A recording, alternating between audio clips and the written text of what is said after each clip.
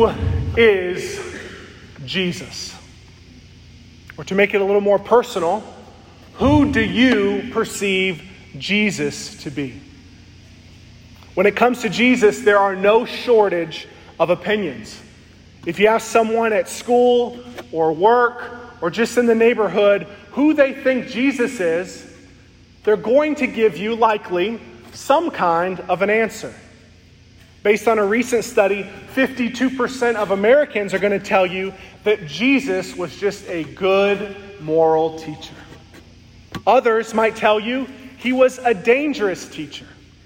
In fact, it seems like the only people without an opinion of Jesus are the ones who have never heard of him in the first place. In our Western context, that number is few, but it is surprisingly, well, maybe not surprisingly, it's steadily increasing. You know, it's interesting to look through people or look at how groups of people and individuals have perceived Jesus throughout history.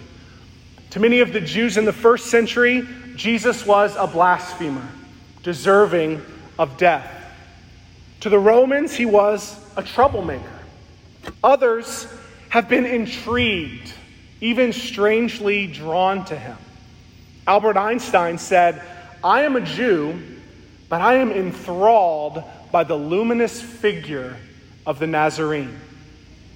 Many have twisted the person and the teachings of Jesus to serve their own purposes, even their own political agendas. Former president of the Soviet Union, Mikhail Gorbachev, called Jesus the first socialist in an effort to support his political agenda. Richard Dawkins, the famous atheist scientist, he said, "I suspect that if Jesus had the knowledge we had today, he probably would have been an atheist. And he probably would have been a good man." Who is Jesus? Well, I guess that depends on who you ask. Today, we're beginning our study in the book of John. And in the coming months, we're going to let the Apostle John, who wrote this book, we're going to let the Lord Jesus himself tell us who he is.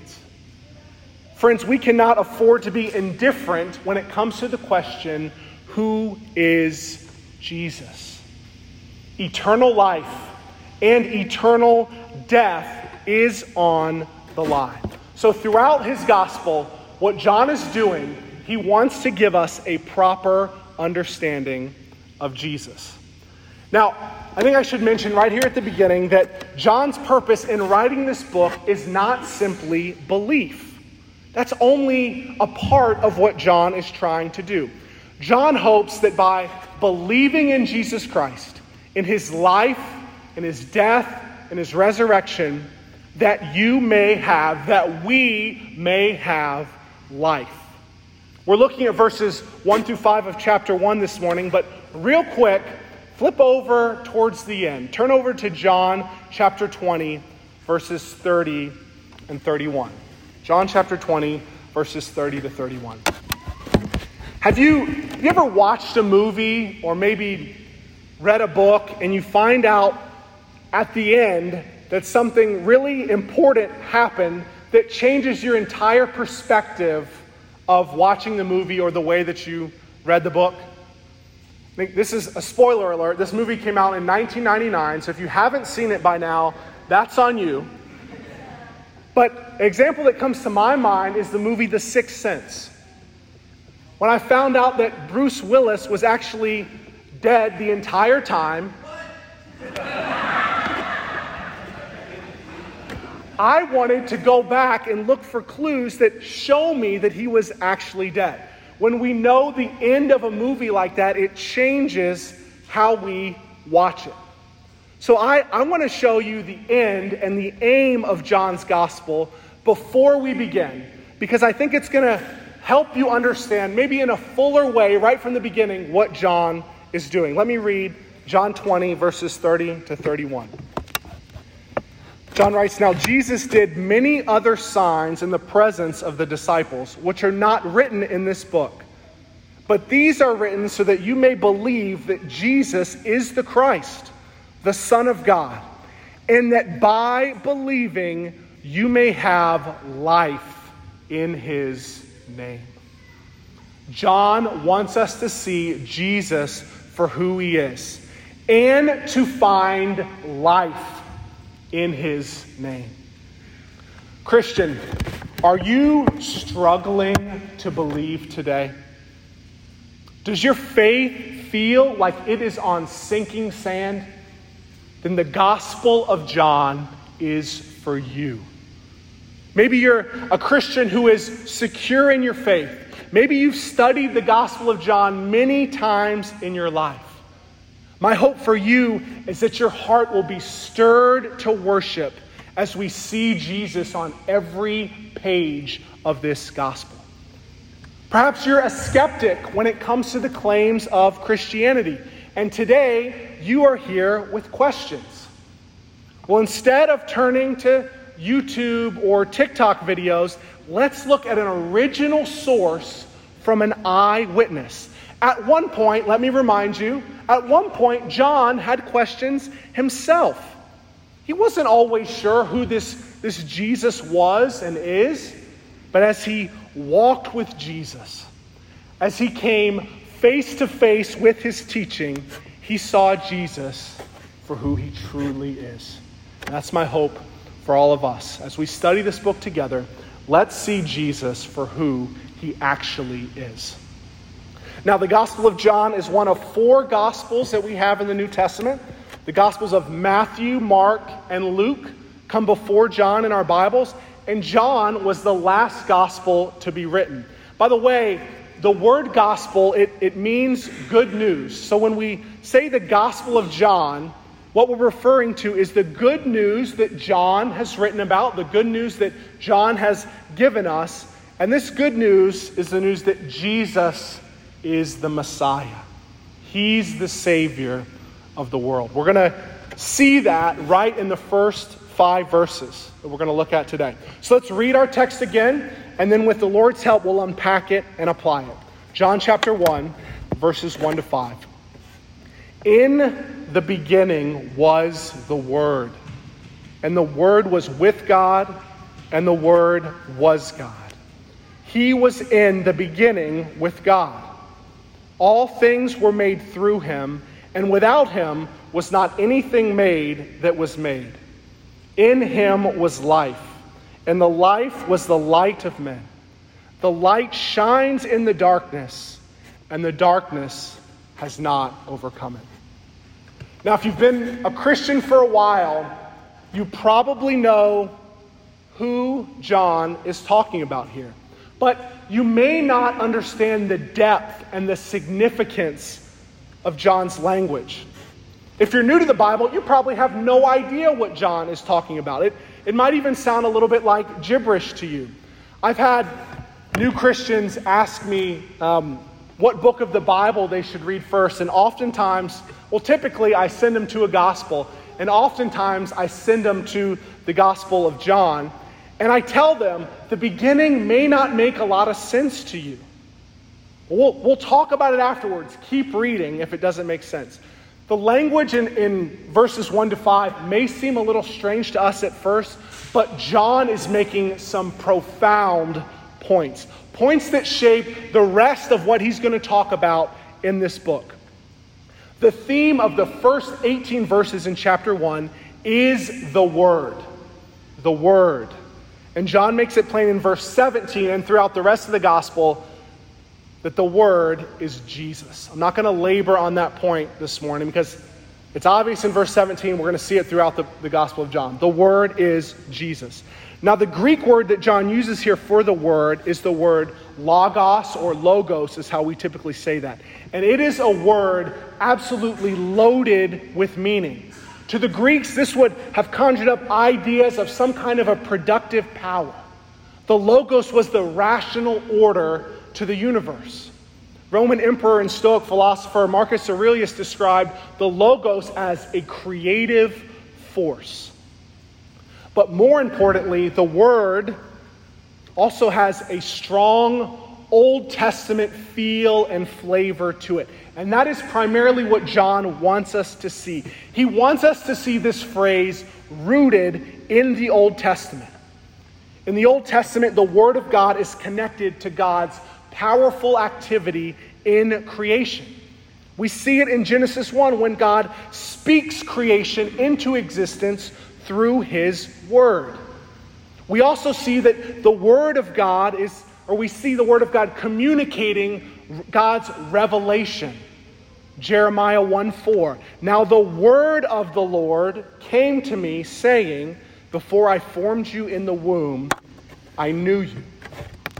The Word of God, it communicates, it reveals something to us from God and about God. There are other places in the Old Testament where God heals and He delivers people through His Word. Psalm 107:20. He sent out His Word and healed them and delivered them from their destruction. Anyone familiar with the Old Testament would see this as a very significant and important term. And John ties the Word to Jesus. There are 4 things about Jesus I want you to see in this passage. 4 big things that I think John is telling us about Jesus. And then at the end, I have one sweeping application in light of these 4 things. Number 1, Jesus is eternal. Jesus is eternal. John begins by saying, in the beginning was the Word. This takes us, I already mentioned, all the way back to Genesis 1. And it actually takes us back to before anything in the universe was created. Before anything was, King Jesus was. Jesus existed before anything else in the universe existed. There has never been a time when Jesus did not exist.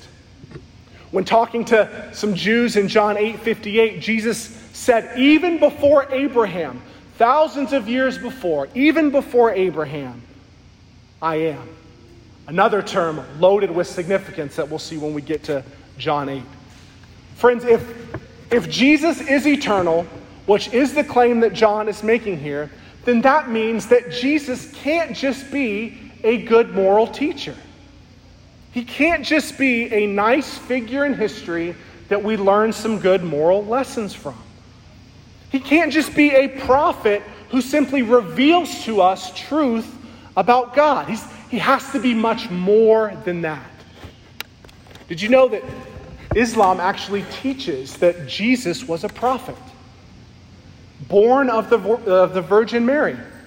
Islam teaches that Jesus performed miracles. Perhaps even more interesting is there are 3 passages in the Quran where Jesus is referred to as the Word. I've actually heard stories of people using those passages or people presenting those and God using that to convert Muslims to faith in Jesus Christ. But while Muslims and secular humanists alike can respect Jesus, they could never acknowledge Him to be eternal and uncreated. Because the moment you do that, the moment that you acknowledge that Jesus is eternal, you have to deal with the implications of that reality. And those implications make people really uncomfortable, hostile even. John spells it out for us. In the beginning was the Word, and the Word was with God, and the Word was God. Friends, if Jesus is eternal and uncreated, then He must be divine. And John is pointing that out here. And really, that word is not strong enough. Divine is not strong enough to describe what John is saying. Jesus isn't simply divine. He isn't simply God-like. Jesus is God. That's the second thing you should see in this passage. Jesus is God. Now, John's language is absolutely masterful here. It's a little bit difficult to appreciate in English, but it's so precise in the Greek. I'm not going to bore you with that, but it's so precise. John is saying that Jesus is God But at the same time, he's saying that Jesus is distinct from God. So right in the first verse of John's gospel, we see indications of the triune nature of God. The Word was with God. So Jesus distinct from the Father, but at the same time, the Word was God. Jesus is God. The Chalcedonian Creed of 451 describes Jesus as truly God and truly man.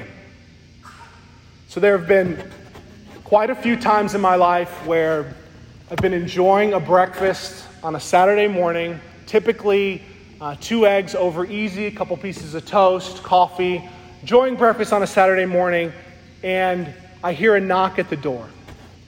And I go up and I open the door, and a couple of very nice looking people are outside, and they hand me a magazine called The Watchtower. And they want to talk to me about Jehovah and see where I stand. They are Jehovah's Witnesses. And while I'm sure that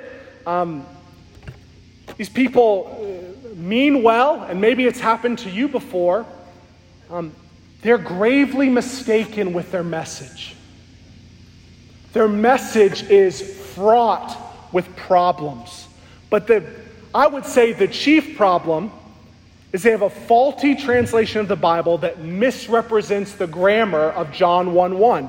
Jehovah's Witnesses don't believe that Jesus is God. They believe that he is created and inferior to God. Moreover, they deny the deity of the Holy Spirit.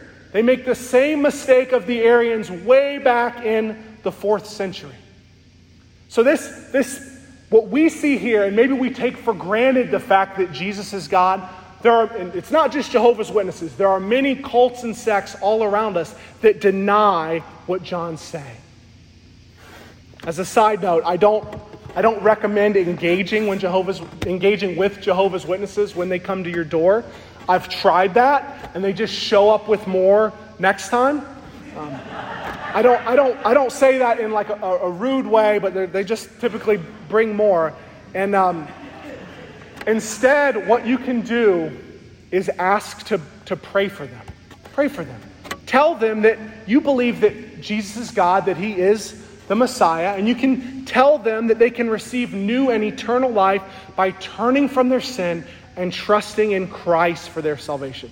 But try to avoid getting in a debate when they're right at your front door. It's generally it's not going to be helpful.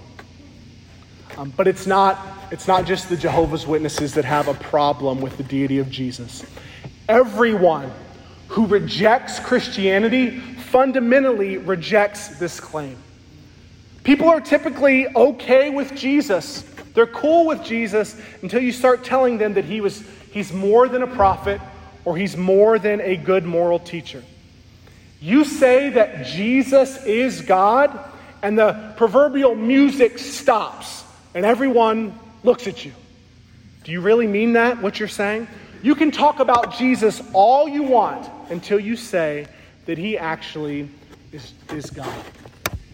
And while Jesus never uses the words, I am God, again and again and again, deity is ascribed to him. We see it right in the beginning, John 1:1. Hebrews 1:3 puts it this way. He, talking about Jesus, is the radiance of the glory of God and the exact imprint of his nature. And he upholds the universe by the word of his power. You're going to see, as we look at John's gospel, that Jesus makes it abundantly clear. He is claiming to be God. And those who deny this fact are just closing their eyes and plugging their ears. Now, Christian, have you ever asked yourself, why does it really matter that Jesus was God? We believe that, I've heard it, but why does it really matter that Jesus is God? The Bible says it over and over again, it's pretty clear. Why does it matter? Christians for centuries have been willing to give their lives for this truth. But why is it that it matters? Friends, the full deity of the eternal one, Jesus Christ, is pivotal when it comes to our salvation. There is no salvation. There is no forgiveness of sins. There is no new life and reconciliation with God the Father if Jesus isn't God. Colossians 1:19-20. For in him, Jesus, for in him all the fullness of God was pleased to dwell, and through him to reconcile to himself all things, whether on earth or in heaven, making peace by the blood of his cross. The full deity is necessary for the reconciliation that comes through Jesus' shed blood. Brothers and sisters, because we are the ones who have sinned, we are the ones who have broken God's commands as human beings, a fellow human being must pay the punishment. That's Jesus' humanity. But only God himself could bear the punishment. Jesus, truly God and truly man, is the only one who could bring a sacrifice of infinite worth and satisfy the just wrath of God. But in his love for us, that is exactly what God did. He sent Jesus for us. Jesus willingly offered himself on the cross. This wasn't some form of divine child abuse, as critics have said. It's not what was happening here. Jesus says in John 10:18, no one takes my life from me, but I lay it down of my own accord. I have the authority to lay it down, and I have the authority to take it up again. This charge I have received from my Father. Oh, how I hope, if you are a Christian, this stirs your heart to worship our God. Jesus laid down his life for all who would trust in him. Jesus rose from the dead, demonstrating his deity and showing that we might have new life in him. If you're not a Christian, know that by turning to Jesus and trusting in him for forgiveness from your sin, you too can have new life. You know, maybe there's someone here today who has heard what I just said or something like it your entire life. People have constantly been telling you about what Jesus offers, the new life that is found in him, but you have consistently rejected it. I just want to encourage you, take serious and wrestle with the claims of the Bible. Don't just hear what's being said today or think about everything that you've heard and just kind of push it off to the side. What if what John says about Jesus, what if what Jesus says about Jesus is actually true? How would that change your life and your eternity? Look with me again at verse 3. It says, all things were made through him, and without him was not anything made that was made. Here, John is showing us that Jesus is the agent of creation. That's point 3. Jesus is the agent of creation. John has already invoked the creation account for us. I've mentioned that a couple times. And here, he presses even further into it. Here, John is showing us that Jesus was the Word through whom God made the world. Again, Colossians 1 makes it even clearer. This time, verse 16. For by him, Jesus, all things were created, in heaven and on earth, visible and invisible, whether thrones or dominions or rulers or authorities, all things were created through him and for him.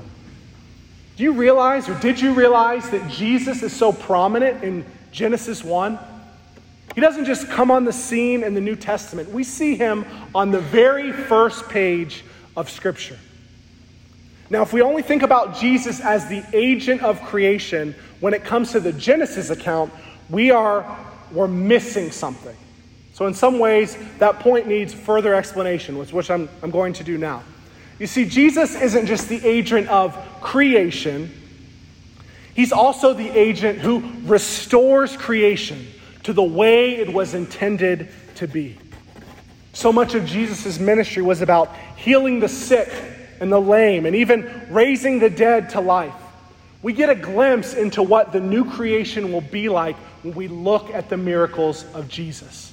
No more pain, no more sickness, no more suffering, no more death and destruction. Oh, how we long for that day. Brothers and sisters, Jesus is making all things new. Your pain and your suffering, our pain and our suffering, will come to an end. And I don't just mean physical pain and suffering. Jesus will heal our deepest wounds, our deepest emotional wounds, our deepest pain. And when the gospel takes root, he begins to do that even now. And many of us can testify to that reality. Jesus frees us from our most profound pains. Jesus is the one through whom the world was created, and he is the one through whom the world will be restored. Finally, John shows us here that Jesus is the victor. Jesus is the victor. Verses 4 and 5. In him was life, and the life was the light of men. The light shines in the darkness, and the darkness has not overcome it. Notice the present tense language that John uses. The light shines in the darkness. Not was shining or will shine. The light shines in the darkness. Here we see, right in verse 4 and 5, language that's going to be used over and over and over again in John's gospel. Life and eternal life are everywhere. Light and darkness will come up again and again. And John here, he uses darkness as a metaphor for evil and light for good. Later on in John 8, Jesus says, I am the light of the world. Church, here's what John is driving at simply and beautifully. It's that the darkness will not prevail over Jesus. The darkness will not prevail over Jesus. He is victorious. And while it may seem at times like darkness is prevailing over us, it will not. Sin and temptation will ensnare us from time to time. Shame and condemnation will come knocking after. But when we belong to Christ, when he is our Savior, the one in whom we trust for salvation, the one whom we submit our entire lives to, if this is true of us, then his triumph is our triumph. His victory is our victory. Amen. The light shines in the darkness, and the darkness has not overcome it. Sin and darkness no longer have any claim on God's people. No claim on us. We are dead to sin because Jesus has freed us from its power. We are alive to God in Christ Jesus. His resurrection is our resurrection.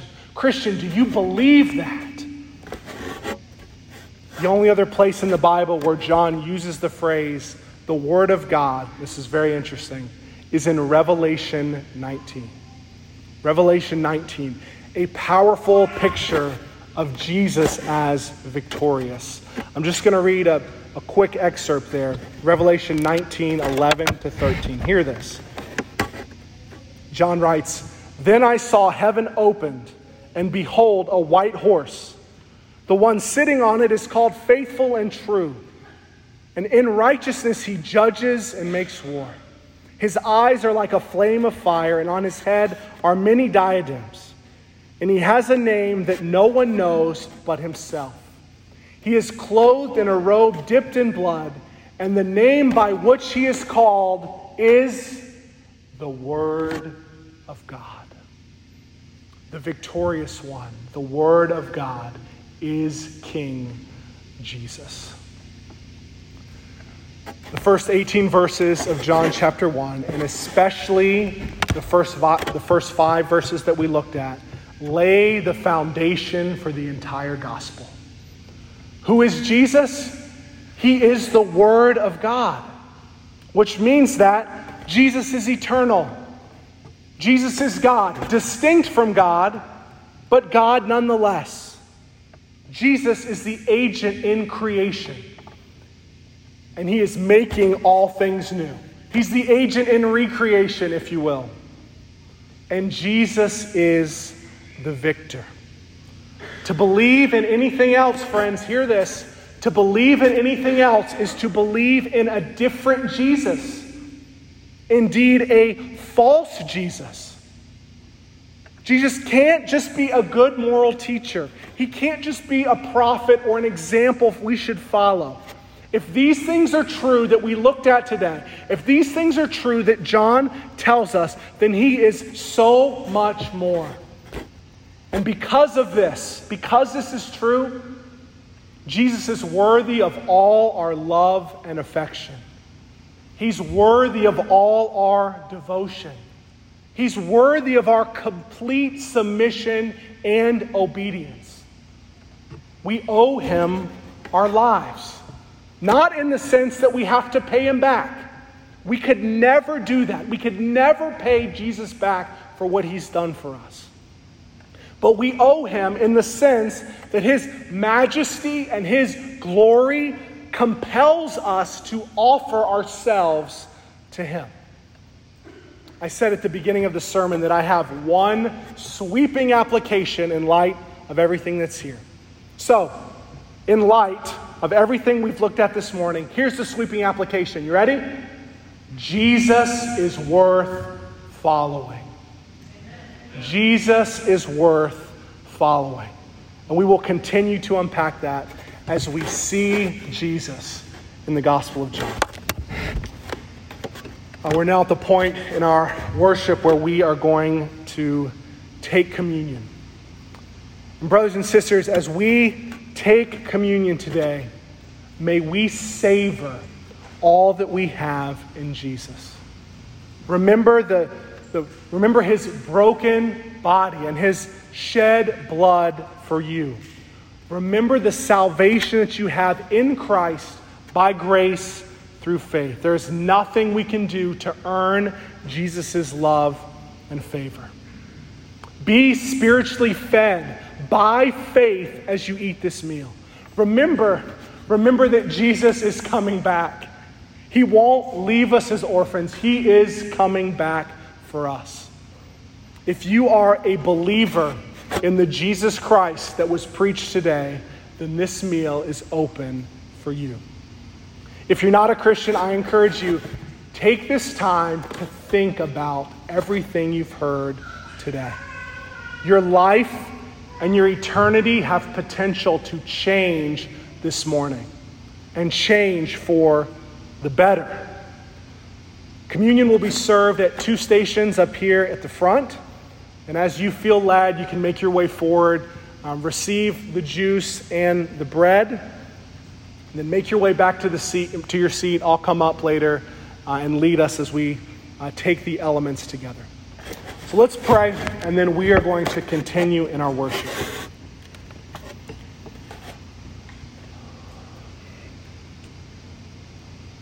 Oh, Father, my prayer is that we will be worshipers of you in your triune nature, Father, Son, and Spirit. Make us people who worship you with our whole lives. Father, don't let us hold anything back. Don't let us try to seek solace in any hidden sin. Expose it. Expose it and bring us to you. Father, in our heart of hearts, I believe that all of us who are in Christ want to worship. So that, I just repeat what I said. Make us worshipers of you. Be with us now as we continue to worship. It's in Jesus' name that I pray. Amen.